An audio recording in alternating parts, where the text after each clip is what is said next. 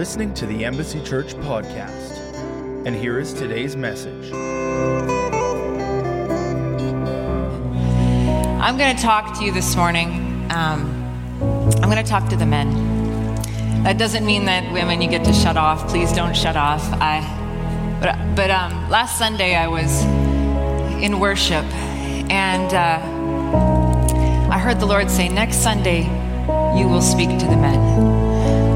And I said, God, no. Not because I don't want to speak to you, and not because I don't think that I'm anointed to. I do. But the reality is I'm not a man. Revelation for you today. If we could leave now, right? But the reality is I don't know what it's like to be a man. Just like you don't know what it's like to be a woman and to carry the things that women carry. I don't know what it's like for a man.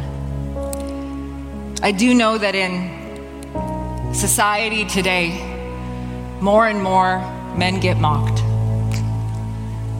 More and more men don't know how to be masculine or men, or where do I fit, because of the things that have arisen, because of feminism, because of all the things have gone to more and more put men down. Were there things that need to be exposed? Absolutely. Absolutely. There were things that needed to come to the surface, and things that were unjust and wrong. Those things needed to be addressed. But there have places where you see it more and more, where men have been asked to step aside. And so I don't know what it's like, but I do see it. And I knew very clearly that Sunday morning that God had said to speak to the men, but I felt an urgency in it. And so I hope you take urgency is when I speak today. And I also want to say this. I mean no disrespect when I speak to you today. I honor you. I respect you, and I'm humbled that God would ask me to do this, even though I didn't want to. But I am humbled. My dad taught me something when I was a little girl, and it was something he said to me often. He said, there is a difference between being a female and a woman.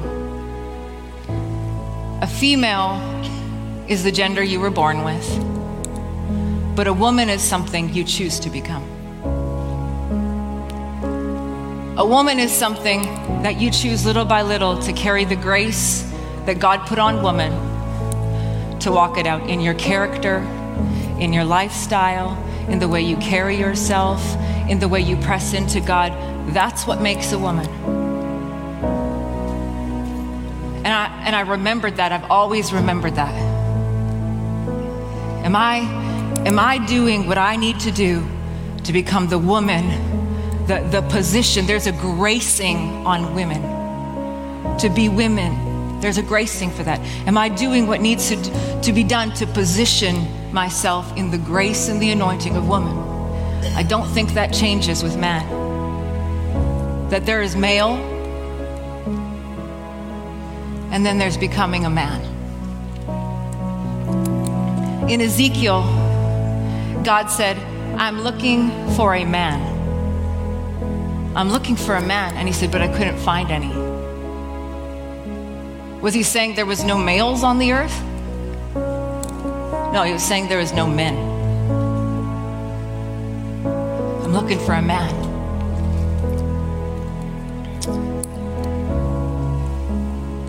So we're going to talk about the position, the godly position, the God-appointed position of man. Let's go to Genesis 1. Then God said, verse 26, then God said, let us make man in our image, according to our likeness. Let them have dominion over the fish of the sea, over the birds of the air, and over the cattle, over all the earth, and over every creeping thing that creeps on the earth.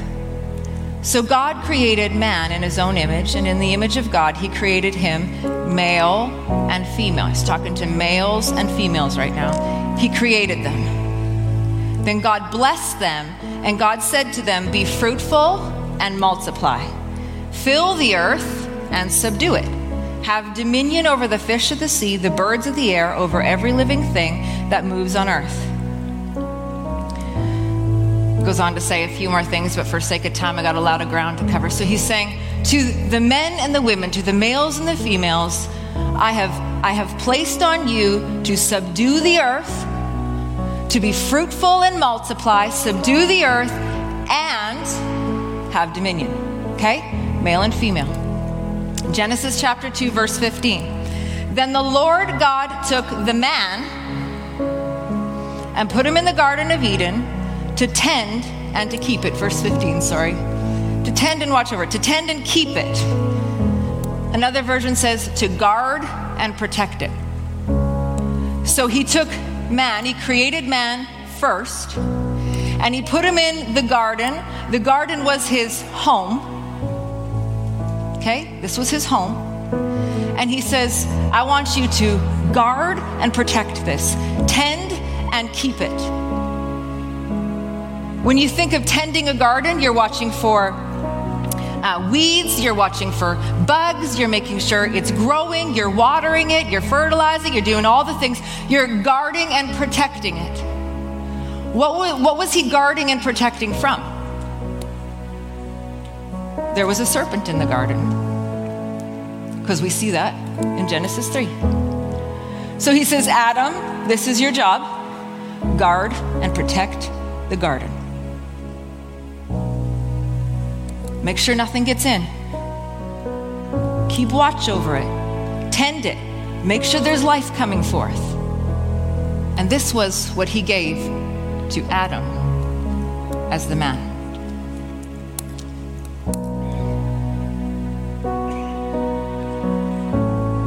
Verse 16, and the Lord God commanded the man, saying, of every tree of the garden you may freely eat.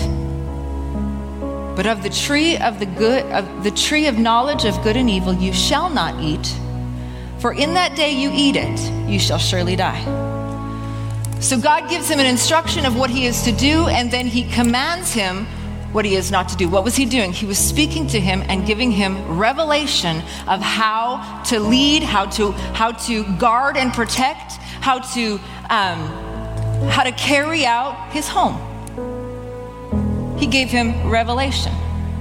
He didn't give him a reason.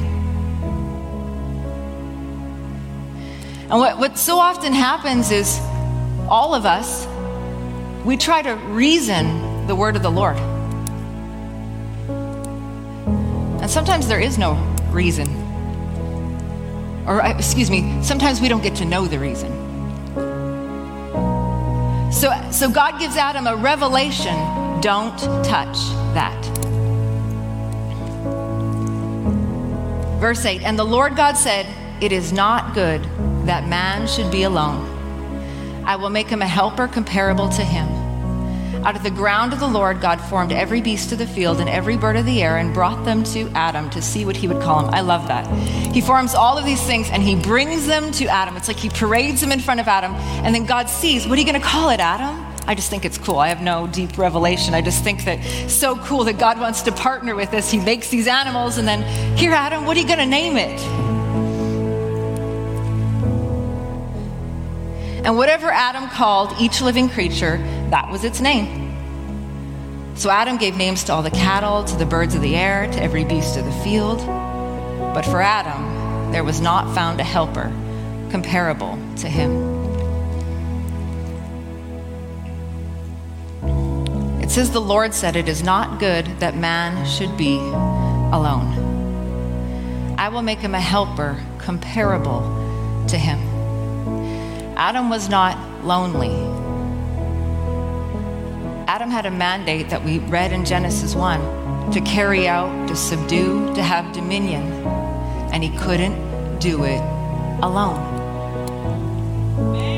He needed someone to come in his position and in her position and not one is better than the other. It says they were comparable to one another in their positions to carry it out together.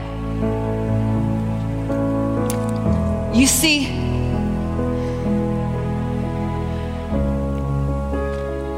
men have a position in the natural to give forth. We see this in intercourse. They give forth. What do women do? They receive and carry. Could women become pregnant without men? Medical system, you know what I'm saying. Could women become pregnant? No. Could men carry babies without women? Not one is more significant than the other, but both needed together to fulfill what God has called. Be fruitful and multiply. So it is in the spiritual. Be fruitful and multiply. Men have a position, women have a position. Anointed position, God-given position.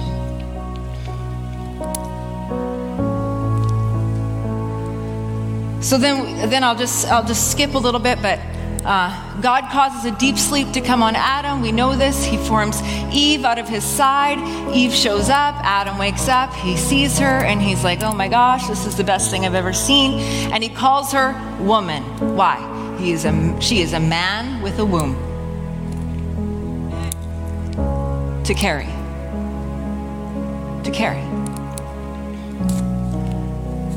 But important is God created man first, and we'll get there. I don't know why it's clicking. If it keeps clicking, I can switch. So then we'll go to chapter 3 of Genesis.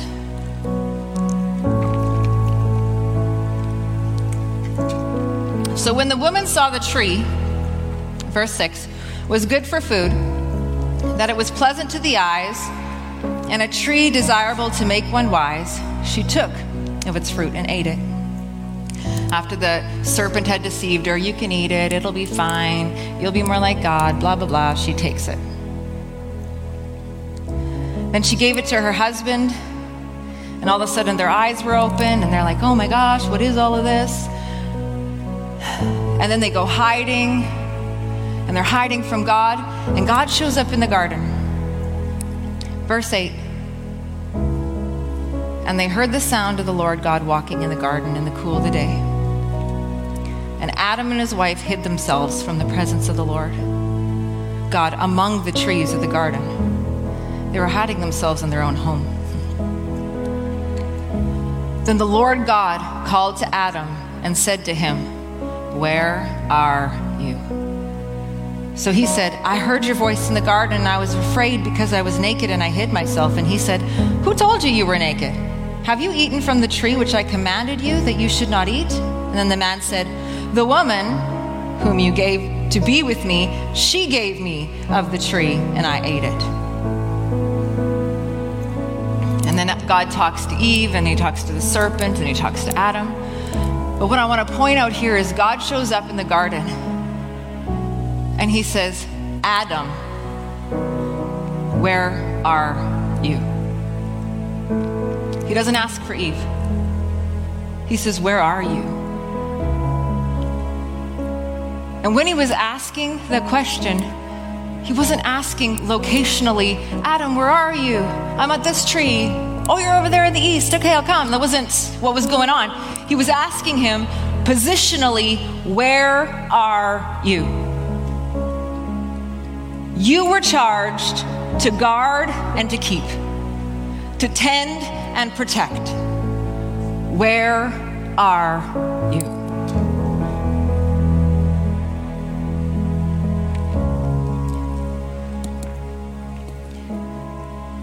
Adam had left his position, his anointed, graced, God-given position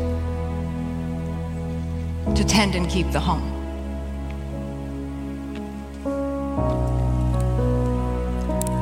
Let's go to Abraham. Skip down to Genesis, verse 18.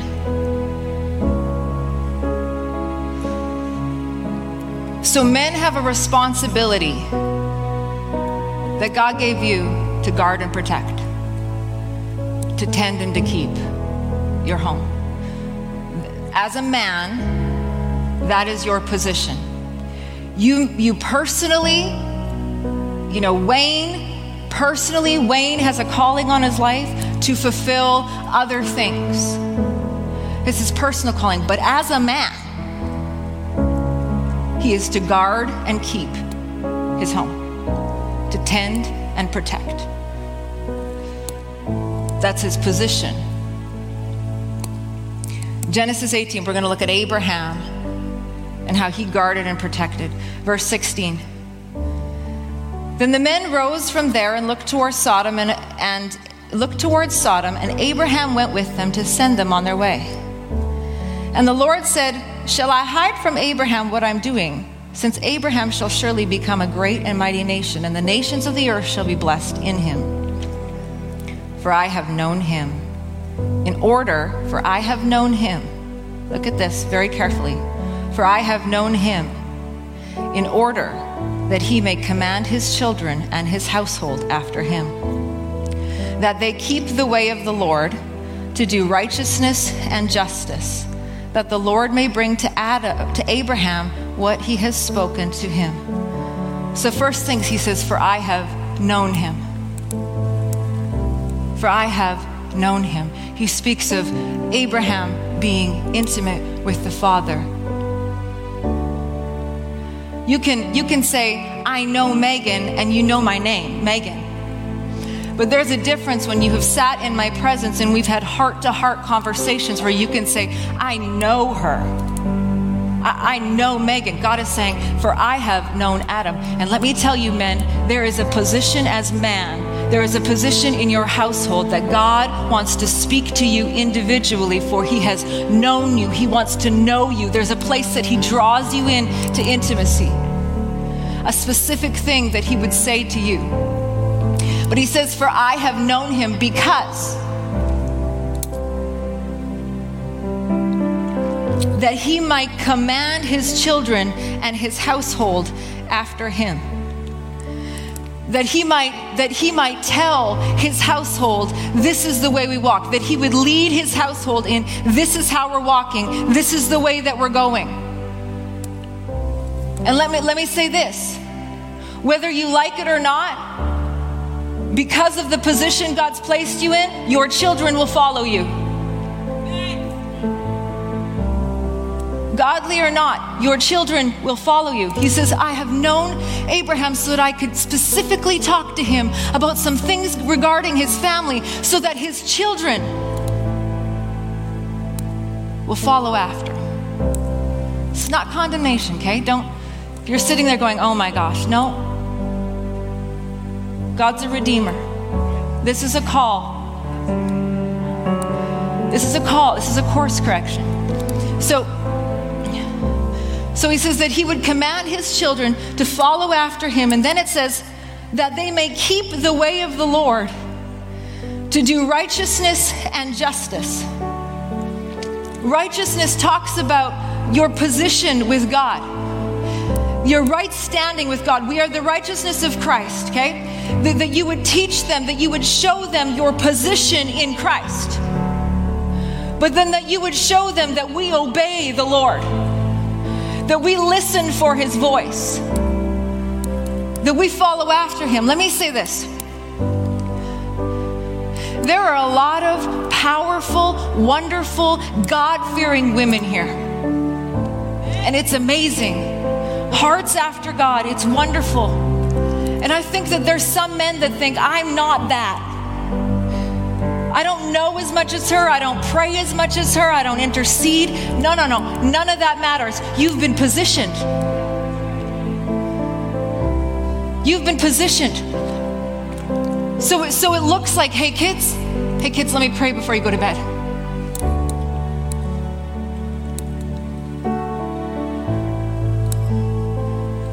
How's your heart doing, kids? Are you listening to God? It doesn't have to be profound. It's just walking in your position, that understand, I command my household. And he says that you might teach them righteousness, your obedience to Christ, and that you might teach them justice. That's how you treat other people. That's your kindness. How do you honor other people? How do you respect? That's what you teach them. Can I just stop and, is this annoying? Is it clicking lots? No? Okay. So then in verse 19 it says, at the end it says that the Lord may bring to Abraham what he had spoken to him. He says, I want you to do these things, Abraham, so that the Lord may bring to you what I've spoken. What did he speak? Verse 18, Abraham shall surely become a great and mighty nation, and all of the nations of the earth shall be blessed in him. God had placed a promise and a calling over Abraham that this is what will happen, but your family has to be in order.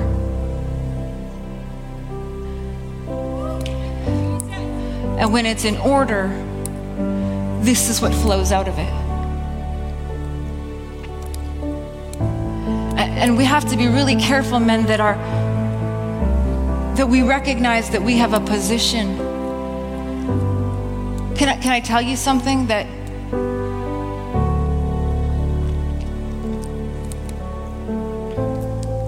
if the husband has abdicated his role, the woman will feel insecure.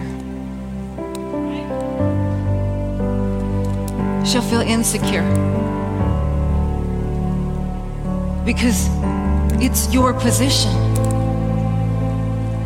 And so then they'll step into this place to try to guard and protect when it's not their position to step into. Let's go to 1 Corinthians 11.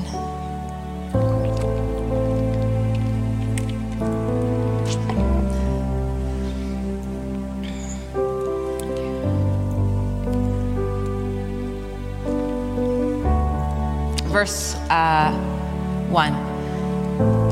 Imitate me just as I also imitate Christ. Now I praise you, brethren, that you remember me in all things and keep the traditions just as I delivered them to you. But I want you to know that the head of every man is Christ, and that the head of every woman is man, and that the head of Christ is God.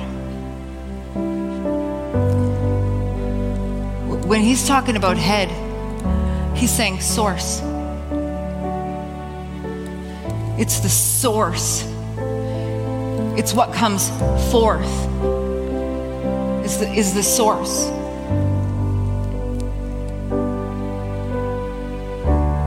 It's not the ruler over, like it has been translated before.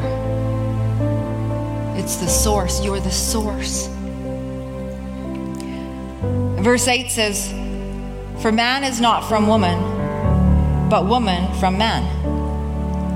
Nor was man created for the woman, but woman for the man. Okay, before you get upset about this, ladies. He's talking about Genesis. Back in Genesis, where woman came from man, right? Woman came from the man. And then it says, but man isn't for the woman, woman's for the man. What happened in Genesis? God said, this guy needs help. He's alone. He needs a helper. And so then, so woman was created, like in Genesis, to come and fulfill the call of God. So all of that talking that says, I'm just created to please the man. No.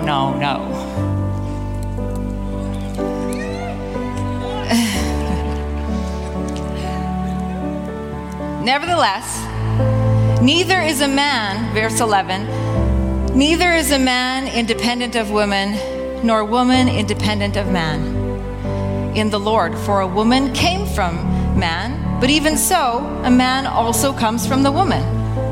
But all things are from God. So same thing. Women came from man, but then man came forth from woman, right? Women give birth to sons. So he's saying that all of the things are from God. It's all a position, but Adam was still created first. And I shouldn't say but, there's no buts. Also, or I don't know. Adam was created first as the foundation.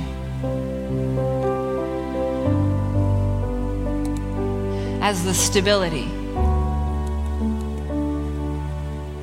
And foundations aren't often seen, but you sure do know about them when they're cracked.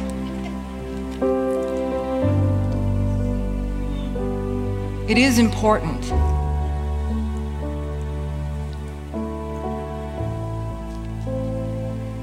And I think that the urgency that I felt in my heart was through the pressures of life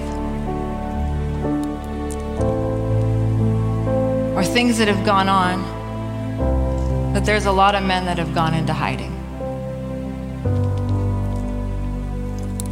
In 1 Kings, I won't go to it, but I'll just, we can go to 1 Kings. I'll skip another verse instead. 1 Kings 20, I don't know if I wrote it down. 1 Kings 20:39, it says, there's a war going on.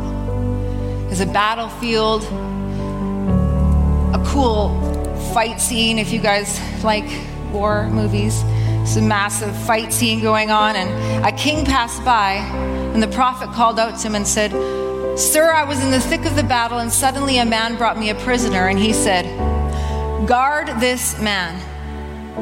If for any reason he gets away, you will either die or pay a fine of 75 pounds of silver.'" He says, "But while I was busy doing something else, the prisoner disappeared."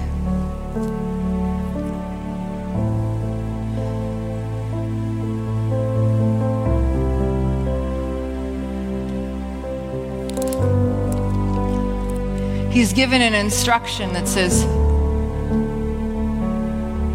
in the middle of battle, in the middle of things going on, guard this man. If you don't guard this man, you'll lose your own life. You'll lose yourself. And then he says, "But I got busy. I got distracted. I got whatever. And I lost them." And I think the Lord would come today and say, "Men, did you lose yourself?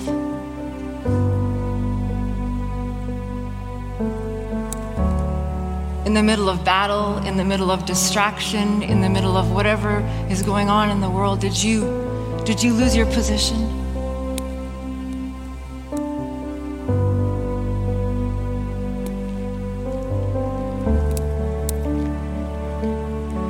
When I was at the Ministers Network like Wayne, I spoke on this, and I'll present it to you today. It's from the story of Elijah, when Elijah had done all of these crazy things, like called down fire from heaven, and all these prophets died, and all these just amazing. He just saw like the miracles and the wonders of God, and he's like, "What? Amazing things." And then there was like a cloud the size of a man's hand, and he called rain, and it just like crazy stuff happens. And then all of a sudden he hears Jezebel say one thing. She says, "If I don't do to you, if I don't kill you, I hope I die." And Elijah hears these words, and he goes running. He takes off running. And he goes right into hiding. He's exhausted. He wants to die. He says, "God, take me now. Literally, take me now. This is too much."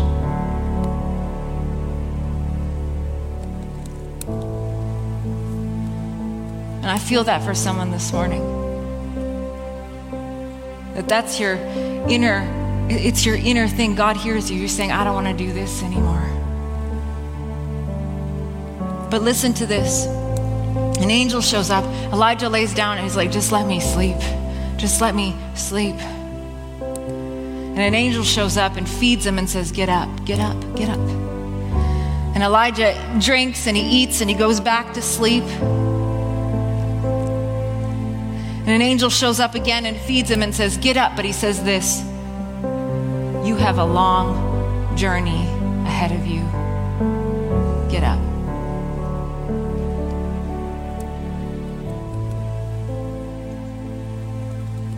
And for the men who have given up because of whatever was said about you or happened to you or hurt you or exhausted you, your journey is not done yet. Get up. Elijah gets up and he starts walking. He's still running.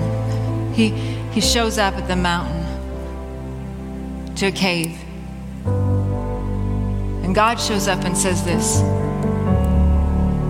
what are you doing here, Elijah? This is not where you're supposed to be. And Elijah says a whole bunch of stuff, but he starts off with, I've done everything. I'm paraphrasing, you can read it, but I've done everything. But he does say this, but the people, I'm here because of that.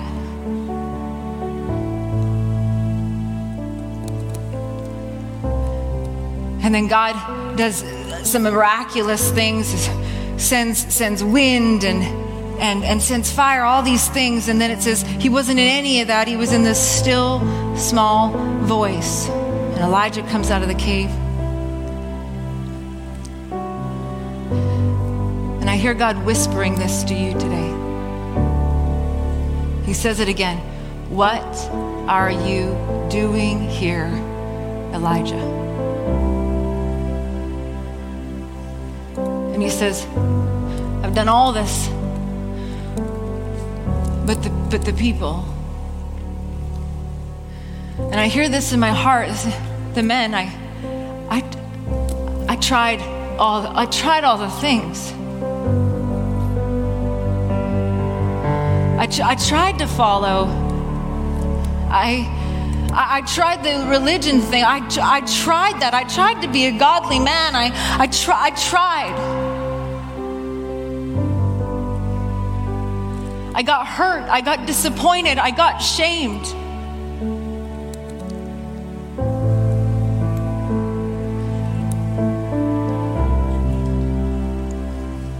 I got exhausted. Life.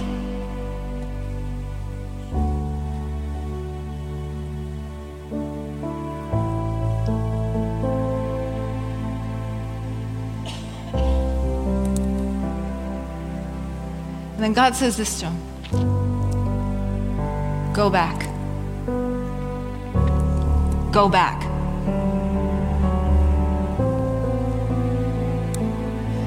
And then he begins to list the people that would come along the way. There's people. You need to go back. There's people that you need to speak into. There's people that you need to anoint. There's another generation that is to come up. Men, go back. We know from this is where God shows up and says, Elijah, go back. He went and anointed Elisha, his predecessor, the next generation that would come forth. But Elijah could not reach that generation. He could not reach those people in hiding.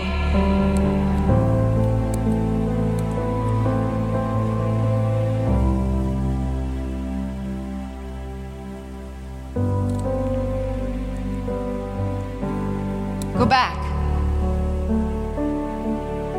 Now's the time, men.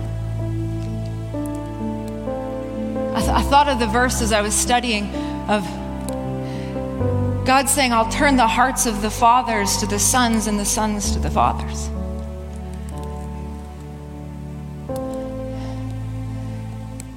That's this time now. That your hearts are turning now.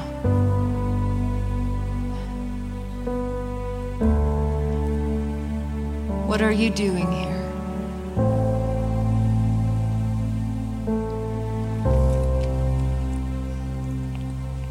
The story of Deborah, I'm just hitting all the stories this morning. But the story of Deborah, she shows up when the warriors had gone to sleep. They quit fighting in battle. Their own discouragement. And she shows up and the warriors, they begin to arise. They get back into battle. Men, it's time to arise. You've been fitted for battle. You may not think that you have the goods inside of you. Oh, but you do, because it's your position. It's your God-given authority. You just got to stand back in that position.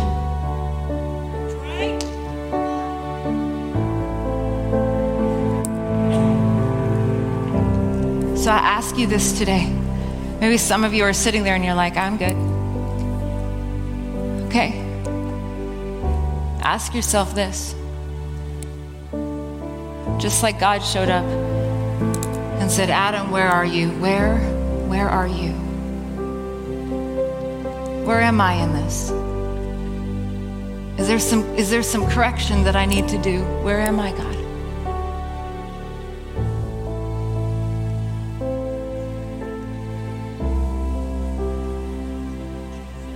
Am I not fully standing in the position?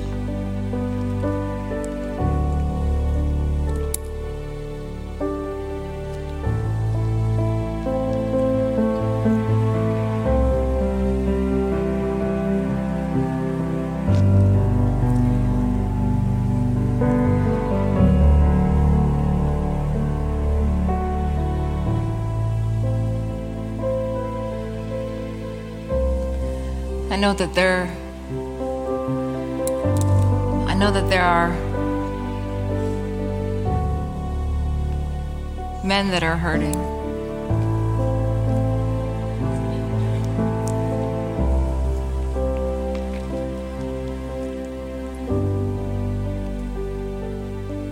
Wayne, I think you have a word. Come, please. To the men, to hurting men. Wayne's like, I do?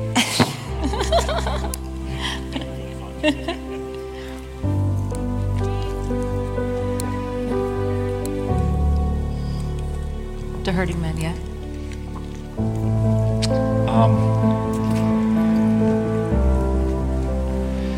To those of you who have places in your life that you won't go, places in your heart, places you've been to that you don't want to revisit because it just hurts too much. God's saying this morning that if you will take Him there, He will heal that. There are so many of us, like Pastor said, that have been hurt along the way. And instead of dealing with the hurt, we just buried it because that's what men do. The problem is, time doesn't heal those wounds. And when you bury them, they will come back up at the worst possible moment, and you will hurt the ones that you love the most. And so God wants to deal with those. He wants to heal those pains. And some of them are long past. When God took me through it, I went back to when I was 8 years old. Actually, I started the day I was born, but most of what God had to heal in my past was between when I was 8 and 15 years old. And God took me back there and healed it. And maybe there's some things, because healing is in layers, and you think you've got something dealt with, and then God says, well, not really. There's this over here. And so But please, allow God to take you back and heal those spots. And what for me, I had to go back to those spots and relive them. And I cried and I cried. But I gave it to God. And He healed those. And I cry when I talk about it, not because it hurts, but because God was kind enough to heal it. Because I was His. I would have died His. He had me. But He decided to heal it. He decided to heal it for me. And I am so honored that He would do that. But He wants to do that for everybody. And so, when you think about the things in your past that hurt the most, maybe it's the death of a loved one, maybe it's something somebody did to you, somebody said, somebody. Allow God to take you back there and then give it to Him and let Him look after it. And if tears come, let them. I mean, there's a lot of healing in tears, and that's been scientifically proven. There's endorphins and there are cortisone in tears. So it releases stress and it numbs the pain a little bit. But just give it to God. Give what you have hurt, what has hurt you, give it to Him and let Him heal it. And if you need help with that, call the office. We'll gladly sit down with you and help you with it if you just don't know what to do. But you need to open your heart. When God did it for me, He said, I want to take you on a journey. I'm going to take your hand on a journey you don't want to go on, but you need to. And He's saying that to you today. He'll take you on the journey even though you don't want to go back there. But if God takes you back there, it's going to be good. It'll hurt. All operations hurt. But it'll be good. Amen.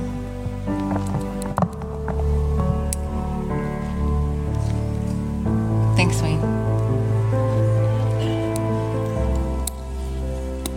I heard this said once that I'm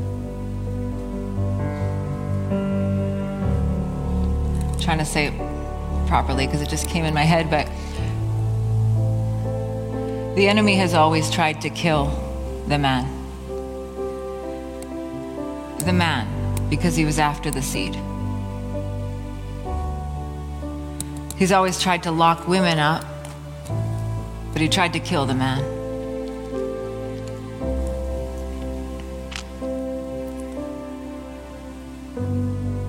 I just heard God say this morning, no, not my men. Not my men. That there's a rising up of my men, of my fathers, that will lead this generation, that will step into their position and into their authority. And there will be nations that will be affected. So can we do this? Can the men stand up, please? I'm just going to pray. I'd say this: do whatever you can. Whatever God's speaking to you, or do what you know to do. If you're like, I need help, get help, get help. No shame in that.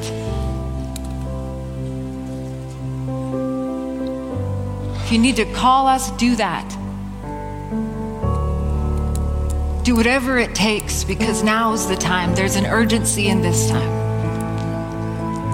So, Father, I pray over every man here, every man online, in the name of Jesus. Father, I thank you that there is a healing taking place where there have been warriors that have been wounded, they have been laid down, they've been exhausted, maybe some of them have wanted to die. I just cancel that in the name of Jesus. Where the enemy has tried to stop them from stepping into their position, I break the power of it right now in the name of Jesus. And I say that there is a strengthening coming again for the warriors to arise in the name of Jesus. A strengthening that will happen as they step into their position. In Jesus' name. In Jesus' name.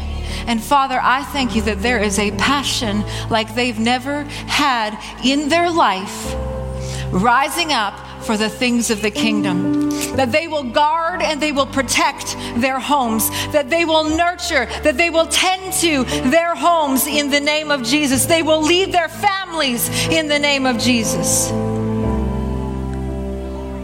And their voices will not be hindered any longer in Jesus' name. But there is a sound that is coming forth from the man that will release things in the atmosphere. There is a boldness that's coming forth. And there is worship that's coming forth. In Jesus' name, I thank you, Father, for a refreshing and a restoring of things lost over them. In Jesus' name, we call for the warriors to arise now in Jesus' name. God, bless these men. Bless what they've carried. Bless the things that they've done. Bless them, God. Bless the work of their hands. In Jesus' name, let them know that they are seen and that they are loved by you.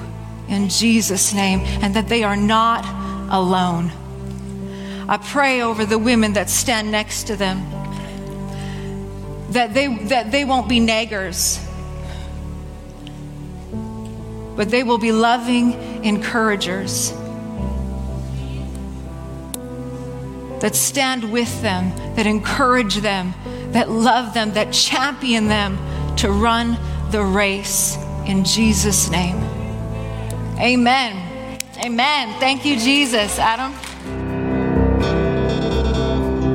For more information about Embassy Church, visit our website at embassychurch.ca.